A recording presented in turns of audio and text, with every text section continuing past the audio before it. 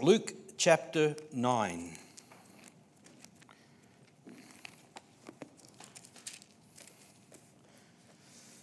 Now, I do want to pick up on this series of discipleship that I began last year, and I haven't picked it up yet into the new year.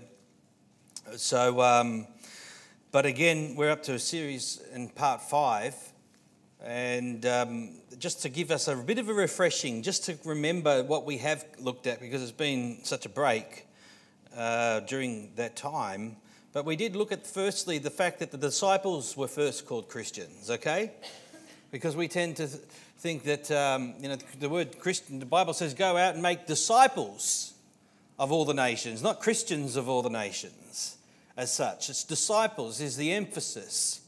And so the point being is, yes, the disciples were first called Christians, but in the common day, in our modern day, that doesn't mean that all Christians are necessarily disciples after the biblical definition. So we looked at that. We looked at spiritual fathers, and the disciple has a teacher, and that is usually a Holy Spirit ordained relationship with an individual that God establishes. So somebody that leads you, teaches you, and kind of disciples you in those formative weeks, months, and even years possibly as a Christian.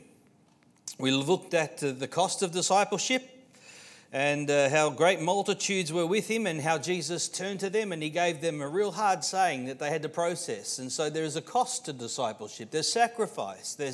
It will cost us something to truly follow him and put him first in our lives. And we've looked at that. And we also looked at abiding. If you abide in my word, you are my disciples indeed. So the disciple is a person of the word, reads the word, meditates on the word, studies the word. The word is the central focus of discipleship and that of being a learner. If you don't read your Bible and study the Bible, how are you going to be a disciple of Christ? It's very simple, right? So we've been identifying and defining aspects of biblical discipleship, and it is a very serious issue in the scriptures. And so it's confronting, to be honest, when you look at some of the things that are spoken of in the Bible. They can be quite confronting and they can be quite challenging to us as individuals because it's a serious issue, and the issues that are addressed will test our hearts. They will convict us of our lifestyle. They will expose sometimes our shallowness to the things of God and our attitude to serving God. And, we could always say we could all be doing more, but at the same time, we need to be ensuring that we are following Jesus. And so when we look at the scriptures and discipleship, our own shallowness to certain things will be exposed. And sometimes the word of God can even offend us. Things can be said that are so confronting that they are downright offensive, depending on where our heart's at and our attitude towards spiritual things. But you see, this is the nature of what we're dealing with, and you see it clearly in the Bible, especially in the Gospels, where Jesus himself is dealing with different people and different circumstances, and of which we will consider this morning. And so I'm deliberately making the issue weighty. Why? Because the Bible does. Discipleship is just not a catchphrase. It's a very serious topic. It's a very serious issue that must be understood and applied to our lives. And so we want to look at making a biblical account of it. And so we're looking at guidelines, standards, principles towards it. Jesus, throughout the Gospels, reiterates it over and over and over. He makes it clear. He leaves no doubts of what discipleship is and what it requires from us, and to the one who truly desires to follow him and call themselves a follower of Jesus Christ, or a disciple of Jesus Christ. Now let me say this before we continue. When it comes to the Christian life, we're talking about God is the one who has made a covenant with us. In salvation, he has saved us. Through the cross, salvation is not of works, it's by grace through faith. So no one can boast. And so our God is a covenant-keeping God. Our God is a God of covenant. And so in salvation, as we heard this morning, we were sealed with the Spirit. We belong to Him because we have the Spirit of God living in us. And so we have the covenant of the new covenant, or as we know it, the New Testament, which is what? Christ in you, the hope of glory. And so that's the issue and foundation of the covenant that God has established with us. And we, through faith in Christ, we have just been justified and we have been born again of the Spirit, and Christ lives in us. But you see, as much as that is the reality, is there something that God requires from us this morning? And the answer is, yeah, well, there's many things, but the answer fundamentally is yes. What is one of the things that God requires of us? If He's in covenant with us and we are in covenant with Him, what is it that God wants from us? And I submit to you this morning, He wants our commitment. Our commitment. This is our part. Our commitment to Him. That is not some laxy-daisy, half-hearted approach, but really when we understand the Bible and the scriptures that is spoken, we're talking about, and especially in the context of discipleship, we're talking about a commitment.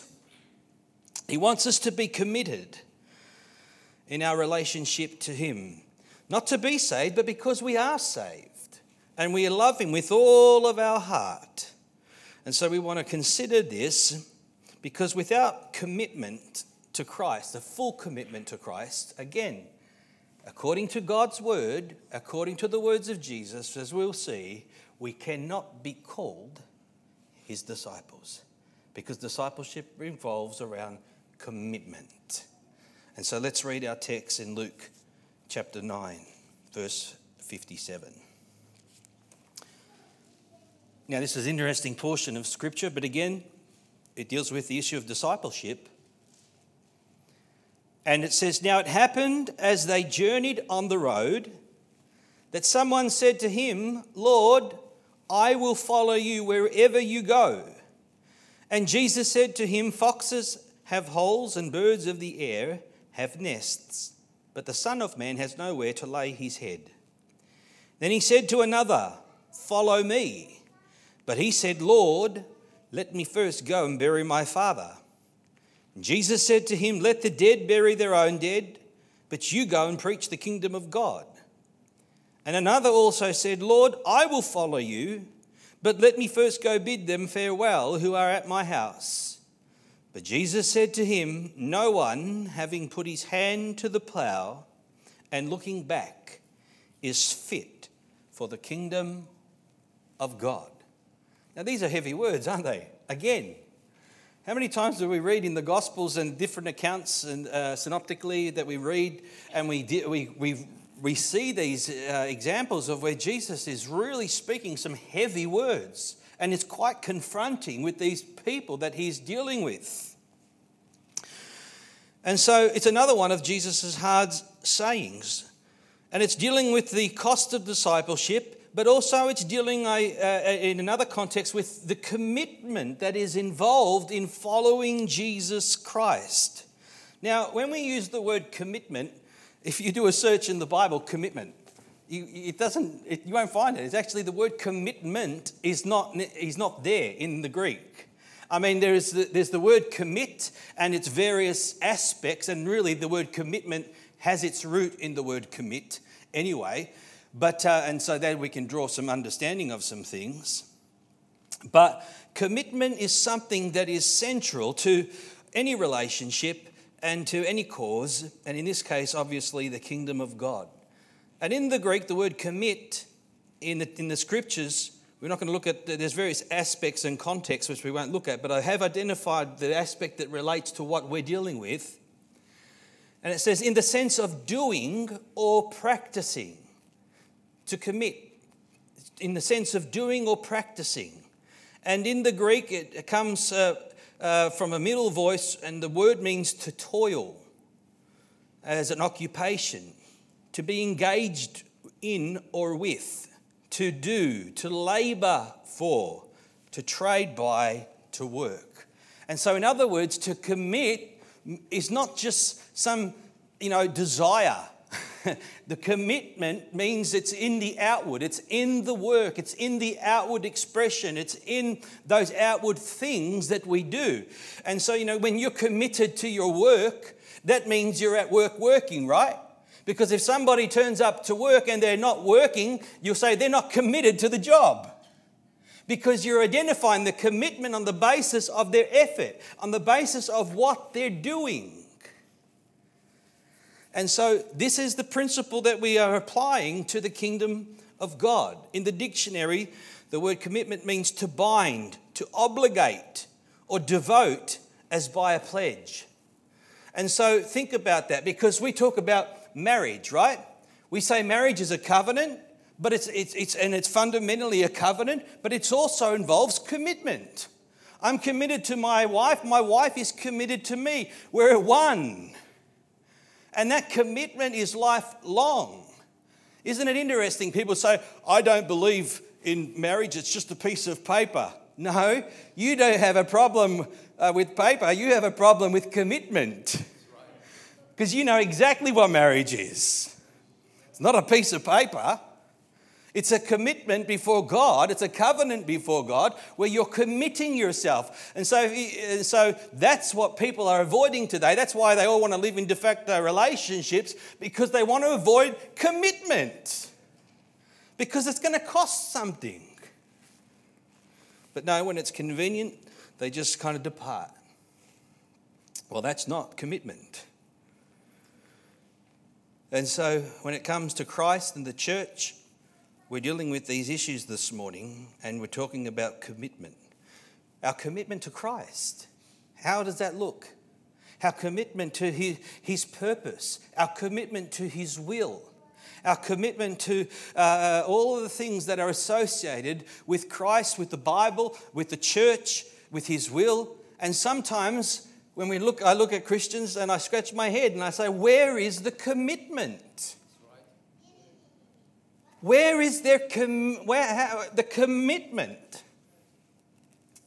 Because you've got to be committed to God, and that expresses itself practically in so many different ways this morning. And so we are saved. But how we live our Christian lives is a matter of freedom, and it's a matter of choice. And so in one sense, you're free to choose. But in another sense, it's clear what choices God expects you to make and what God expects of us. And God requires commitment this morning. In his covenant with you and I, his demand is that we be committed, fully committed. And nothing short of that will be accepted. See, that's a hard saying, isn't it? Nothing short of that will be accepted. And I'll illustrate some of these things to you in the scripture. But that's the standard. I'm not saying we all live up to it. We've all fallen short of God's standard, even in that instance.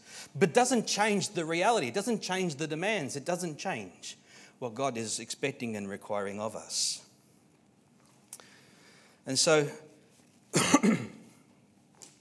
we find these sayings, and our particular text is one of those this morning.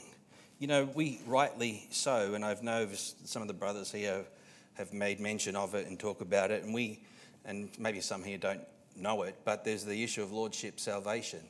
And so we believe that we are saved by faith. You believe on the Lord Jesus Christ and you are saved.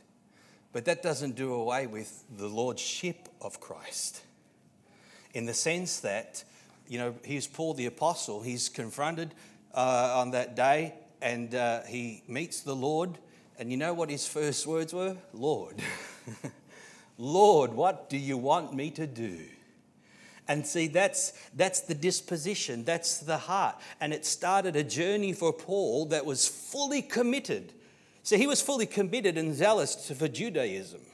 He had a zeal and commitment that superseded any one of his contemporaries, the Bible says. And God took that, and then he redirected it, and then he redirected that commitment unto the Lord. And so we have in our text this morning an example that consists, Jesus speaks about three examples or three particular individuals these are would-be followers of Christ. Now, I note the fact that these are believers because each of them acknowledges his lordship. Each refers to him as Lord in the manner in which they address him. So they obviously believed him. They're believers in a sense, but they're saying, well, I will follow you. I'm committed. And so Jesus is going to clarify what that commitment involves, what is requiring of them. So the word follow, just to establish this in the scriptures this morning, the word follow is interesting because it comes from two Greek words, and it means to be in union, and it means a road. And so we are in union with Christ, and now we are following him. We are on the same path. We are followers. We are on the same road. It means to be in the same way, and it means in the Greek to accompany, especially as a disciple, as it says in the Greek dictionary. And so we are followers. And isn't it interesting that as you read the scriptures, there's various instances, and I won't read them now for time's sake, although I was, but I'm just going to try and not cut things short, but I'll just mention it rather than read it. But in various instances, you'll see Jesus calls men to follow him, and it says that they immediately forsook all and followed him. And you read it about Matthew, you read it about James and John and Peter, and Jesus says, follow me. And they left their father and their nets, and they followed him. They were in union with him, and they walked together on the road and on the pathway with Christ. They had forsaken all in terms of discipleship to follow him, as Jesus had called them to. So following Jesus means committing ourselves to him. And so isn't it interesting that in our text, as we will discover, these men see themselves as committed. They see themselves as committed. Yet Jesus sees things a little bit differently, or at least seeks to clarify what he considers might be some shortcomings in their own heart or in their own life. And not only that, they see themselves as very sincere and well-intentioned. And that's good too. But Jesus sees something more, and he realizes that good intentions, as good as they may be, they're still not sufficient, because all things find their expression in not what we intend, but what we do. So Jesus addresses it on that basis. And so each was faced with a stringent test. There are three individuals here, and they were faced with a stringent test. And so we can kind of refer this morning and put them in three categories. One is the impulsive volunteer. The second is the reluctant conscript. And the third one is the half-hearted volunteer. And so let's look at these individually. Let's look at verse 57. Because Jesus, it says he's journeying on the road, and someone said to him, in Matthew's gospel, it's a scribe. So someone speaks to him and says, Lord, I will follow you wherever you go. I mean, those words would have been like music to Jesus' ear. Pastor, I'll follow you wherever you go. Jesus, I'll follow you wherever you go. I mean, those words are what people want to hear. But Jesus is not so much, he acknowledges them, there's no doubt about it. And he takes note of what appears to be the sincerity of them. And in this man's burst of enthusiasm, he's making himself available and saying, Lord, I want to follow you wherever you go, wherever. And so he's genuine, he appears sincere.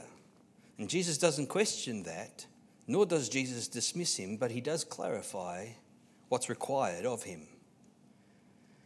And he says, Jesus says to him in verse 58, foxes have holes and birds of the air have nests, but the Son of Man has nowhere to lay his head.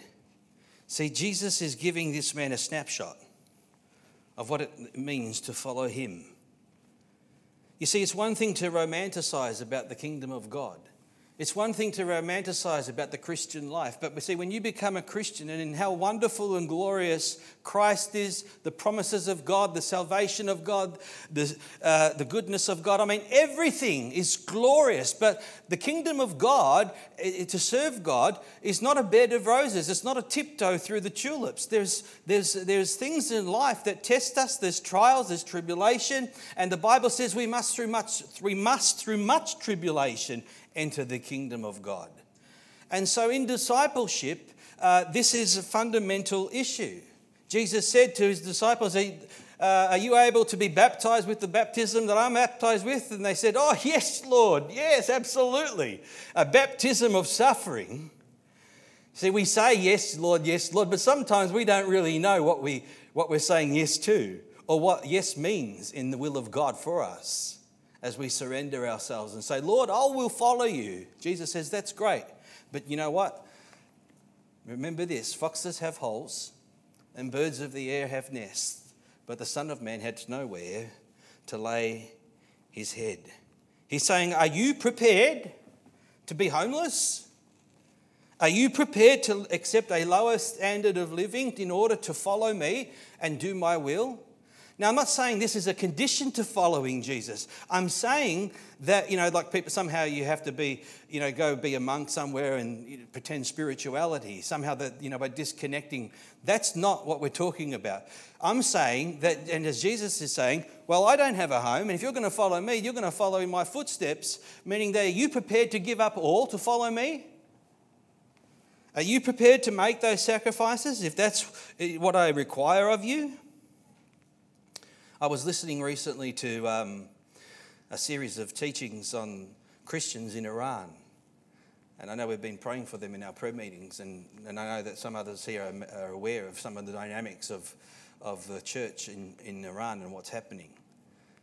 But you see, I listened to these individuals and some of the sufferings that they had to endure just to follow Jesus Christ. They're not, you can't just go to church and have public worship. And they can't even have Bibles. They're so secretive. And not only that, one man became a Christian and he had studied for his university degree for 4 years. And in his fourth year, they told him, unless you renounce your faith, you're going to fail. You're not going to receive your marks for your degree or whatever it was.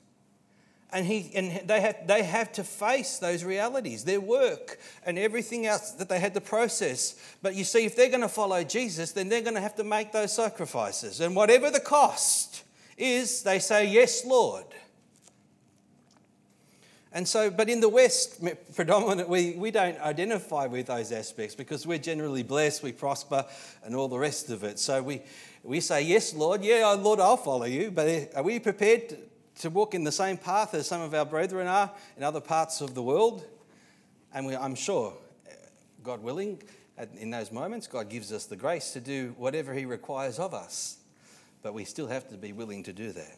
This is the pathway of discipleship. You see, the enthusiast this morning, like this man in our text, he has to become a realist. He has to realise if you're going to follow Jesus, then it means it's going to cost you something. You're going to have to be committed. You're going to have to give up some things in order to do the will of God and obey God and do what he wants you to do. That's the nature of the kingdom of God. That's the nature of discipleship. That's the nature of being a follower of Jesus.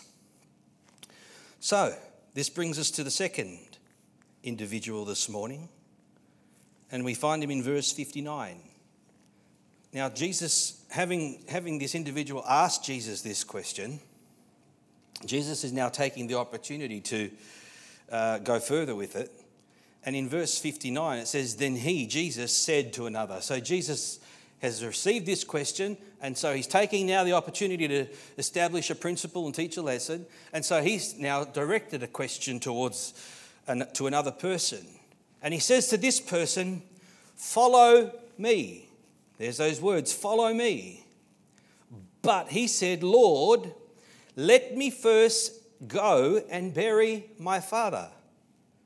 And Jesus said to him, let the dead bury their own dead, but you go and preach the kingdom of God. Wow. Let the dead bury their own dead. Let me first go back and bury my father, and then I'll follow you, Jesus. Now that seems like a logical thing, right? Reasonable, rational. But Jesus says, no, you let the dead bury their own dead. You come and preach the kingdom of God. Now, as I've studied this through, people tend to think that, that what's being said here is that this man's father has just died and he has to go and bury his father. That's not what is going on here. This is not what's happening. Okay, the expression in Jewish custom and tradition, it meant that what this man is saying is let me first go back home and attend to my father's needs and to care for and accommodate all his interests. And then when I've got everything in order, then I will come and follow you. Yeah. And Jesus says, let the dead bury their own dead. In other words, your interests now are not your family's interests. Your interests are not your father's interests. Now, you've got to understand, this is the whole point of the family. He raised his child to take on these responsibilities and these commitments. He was to be committed to the home and to the interests of the family and of the father. Jesus says, no, it's not going to happen. You want to follow me?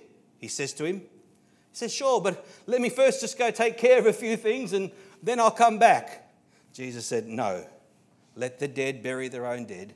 You come and follow or come and preach the kingdom of God. That was his will for that individual. And again, so this is the reason why we call him the reluctant conscript, is because here's an individual who, the first one was the volunteer, the enthusiastic volunteer. Lord, I'll do it. Like Peter, I'll die for you, Lord. Yeah, Jesus says.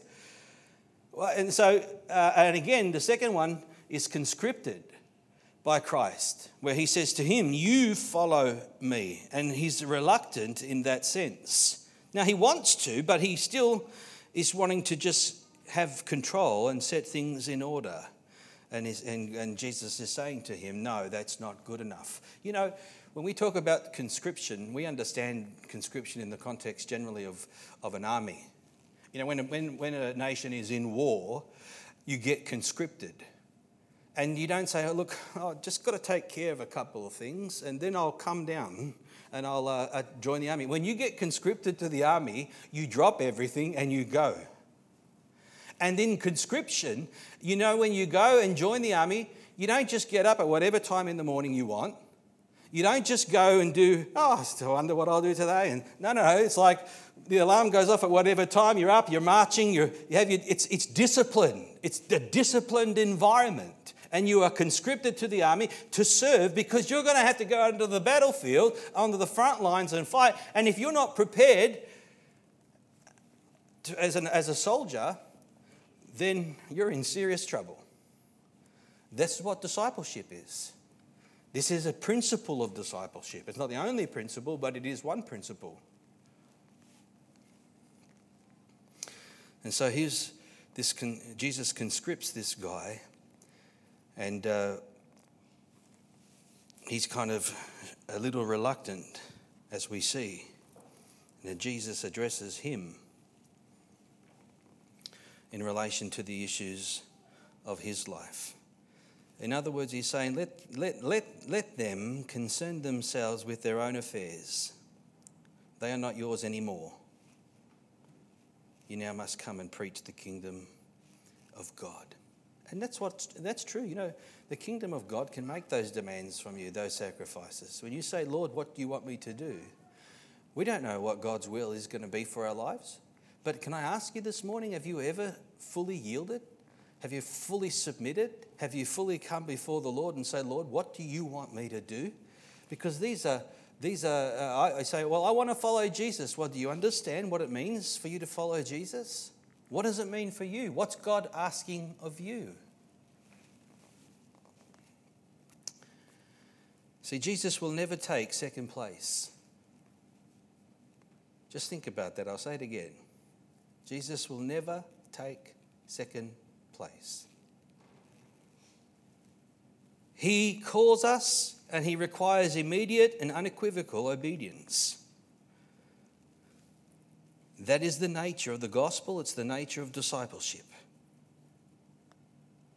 He says, your commitment is to me first, not your family. That's why Jesus said, I don't think I've come to bring peace on earth. He says, I've come to bring a sword.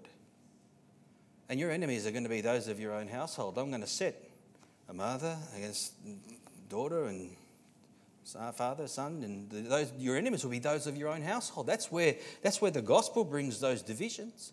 Because Jesus says, your loyalty is to me now. I'm first. You're my disciple. I've made a covenant with you, and your commitment's to me. My will, my priorities for your life.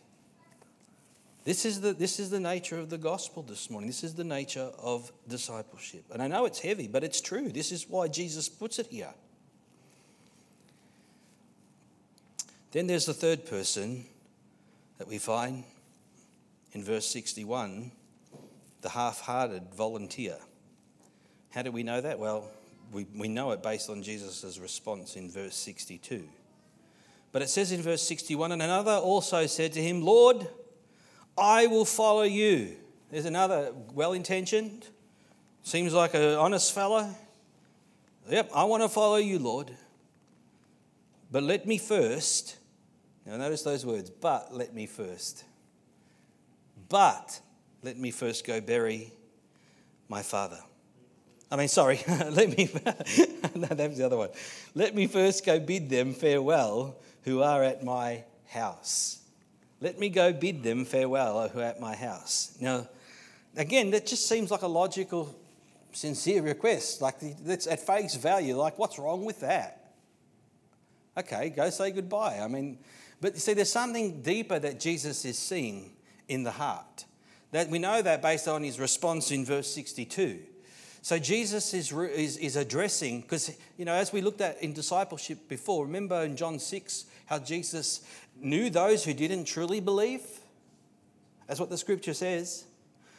They all said, we're disciples. They all said, we're believers. But the scripture says Jesus knew who those who did not believe, or in other words, were not true believers. And he sorted them out by giving them a hard saying, and they were offended. And the Bible says many of his disciples walked with him no more. And so it's interesting to note that, because Jesus, as again in John 2, where it says Jesus knows what's in man. He didn't commit himself to those multitudes because he knew what was in man, and he didn't need to be testified of what was in man, because Jesus knows our hearts. We can't see the surface things, but Jesus sees everything. He knows the heart and the intentions and the motives and the thoughts. And we can sit in church and we can present ourselves, but only the word of God, which is living and powerful and sharper than any two-edged sword, pierces even to the dividing of soul and spirit, joints and marrow, and is a discerner of the thoughts and intents of the heart. And so this is where Jesus responds to this man after he says, I'll follow you, but let me first go. It's me first, exactly. That's exactly. I had in my note, me first, just right there, and you said it. And it's exactly the point, me first. And that's not how the kingdom of God operates. See, Jesus discerned something deeper, and his heart was more centered in pleasing his family and friends. He would have went back to his family and said, look, I think I'm going to follow Jesus. And they would have said, hey, listen. They would have said, who knows what would have happened. They would have possibly said something to discourage him. They said, look, do this first and then do that. I don't know. We can only speculate. But what we can determine is from Jesus' response in verse 62, he says, but Jesus said to him, Jesus listens to these comments. He doesn't say, that's great, fantastic. He says these words, no one having put his hand to the plough and looking back is fit for the kingdom of God. Again, these are weighty words. Now, Jesus is accepting that this man is genuine and sincere in his profession, but he's making sure, you know what? Anyone having put his hand to the plough and looking back is not fit for the kingdom of God. Or in other words, Jesus is saying to this individual, who we can determine is half-hearted, at least in his commitment. Because when he says, but let me first go back, Jesus discerns something far deeper at work inside the individual. This is what prompts Jesus to address the issue in the manner in which he does.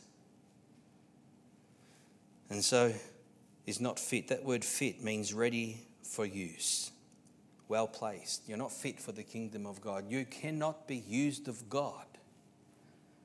We can't be meat for the master's use. As Paul writes to Timothy, we have vessels of honour and vessels of dishonour. And let us cleanse ourselves and let us make ourselves meat for the master's use. Or in other words, fit for purpose. You see, because if we are, as Jesus says, if no one having put his hand to the plough and looking back is fit for the kingdom of God, you cannot be used by me if this is the attitude of your heart. Now, these are heavy words because, when I think of the word looking back and there's a half-heartedness or there's a divided heart, I tend to think of, remember Lot's wife.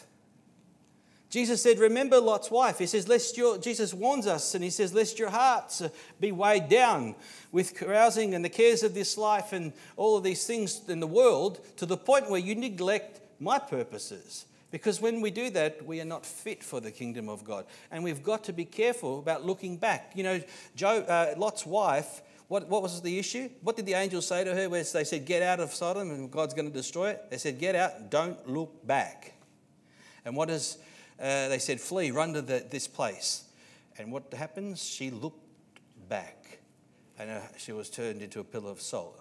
Now, my point is that having that division of heart makes us not fit for the kingdom of God. It makes us unuseful to the kingdom of God. I'm not saying that you're going to become a pillar of salt here this morning, okay? I'm illustrating the heart. I'm illustrating the issue of looking back. Because if you're looking back, then how can you go forward? How can you fully commit? You can't. And so therefore it's unacceptable. See, this is such, let me illustrate this further. Remember Paul the Apostle, he went on his first missionary journey and he took with him an individual, went Barnabas, and there was another individual that accompanied them, John Mark. And the Bible says as they journeyed in their missionary journey preaching the gospel, John Mark at a certain place at a certain time in the journey, he said, you know what, I think I'm going to go home. So John Mark abandons Paul the Apostle and Barnabas and he heads back home to Jerusalem. I don't know why. Scripture doesn't tell us, but maybe he just got tired or maybe it was hard work or the demands were too great. I'm not sure. But at the end of the day, he said, you know what, I'm going back to Jerusalem. So the Bible says that he departed and went back. And so later, when Paul goes to his second missionary journey with Barnabas, what does the Scripture tell us? They had a what? They had a contention, and the contention between Paul and Barnabas was great. Why? Because Paul said, Barnabas was related to John Mark, and he said, let's take John Mark. And Paul said, I'm not interested in John Mark. He was intolerant. He said, he forsook me in the first journey, so I'm not taking him for the second one. And you got to understand the Bible. People debate this all the time. Who was right, Paul or Barnabas? That's a whole other issue. But the point is that Paul said, I'm intolerant of the fact because Mark proved himself, he was not committed. He was not committed. Now but he went. You can say, but he went. Come on, he came. He stayed with us 3/4 of the journey, Paul. No, he was not committed because he fell short and his commitment failed. Because in that context, the requirement for commitment was far higher. And the demands were much greater. But still, that's the way the kingdom of God works. And so I'm illustrating these points because Paul said John Mark is not fit for the kingdom of God. He's not fit to come on this journey, this missionary journey. We know later, Scripture tells us that he calls for John Mark and says he's useful to me. So whatever took place, there was redemption, reconciliation. Maybe, Paul said, yep, I see he's fit for purpose. But at this moment, Paul had judged it such. And that's how it is. This is what, when we talk about commitment this morning, we're talking about fully committed to Christ, his work, his purpose. The standard is high. And God sets the bar high, not man. And so we need to examine ourselves in light of this morning and ask ourselves, what is my attitude me first? Me first and then God? Because if that's the case, that is not how the kingdom of God works. When you are committed to God and you're committed to his work, then you are committed, and that finds its expression in many different aspects. But that you can see in the same manner, that word commit means to labour, to toil, to work. And you can tell somebody that's committed to their work because they're there on time. They're there, they're labouring. They're there, they're working, and they're working hard, but you get the ones that are on the job and they're just kind of musing around. You don't want them on the job, do you? It's like you're saying, how can I get rid of these people? They're like, I'll just call the union. A few of those on your job site there. Yeah, I know you're not one of them, brother. But that's the way the kingdom of God works, church. And I pray that we can see that, because we want to be disciples and we want to be fully committed. And that commitment will find its expression in all the things that we do as being part of being a disciple of Jesus Christ. Let's pray. Leave it there and ask the Lord's blessing. Father, we just thank you this morning for the grace of God. Yes, we thank you, Lord, for your presence that has been amongst us, Lord, for the testimonies that we have heard, for all that's been shared. God, you've been glorified in our midst, and we thank you. We thank you for the word of God that has come to us this morning. Let us, Lord, receive it. Let us, Lord, meditate upon it. Let us consider these things, God, as they're spoken, and not just cast them aside. God, I ask your blessing upon each and all. In Jesus' name, amen. God bless you this morning.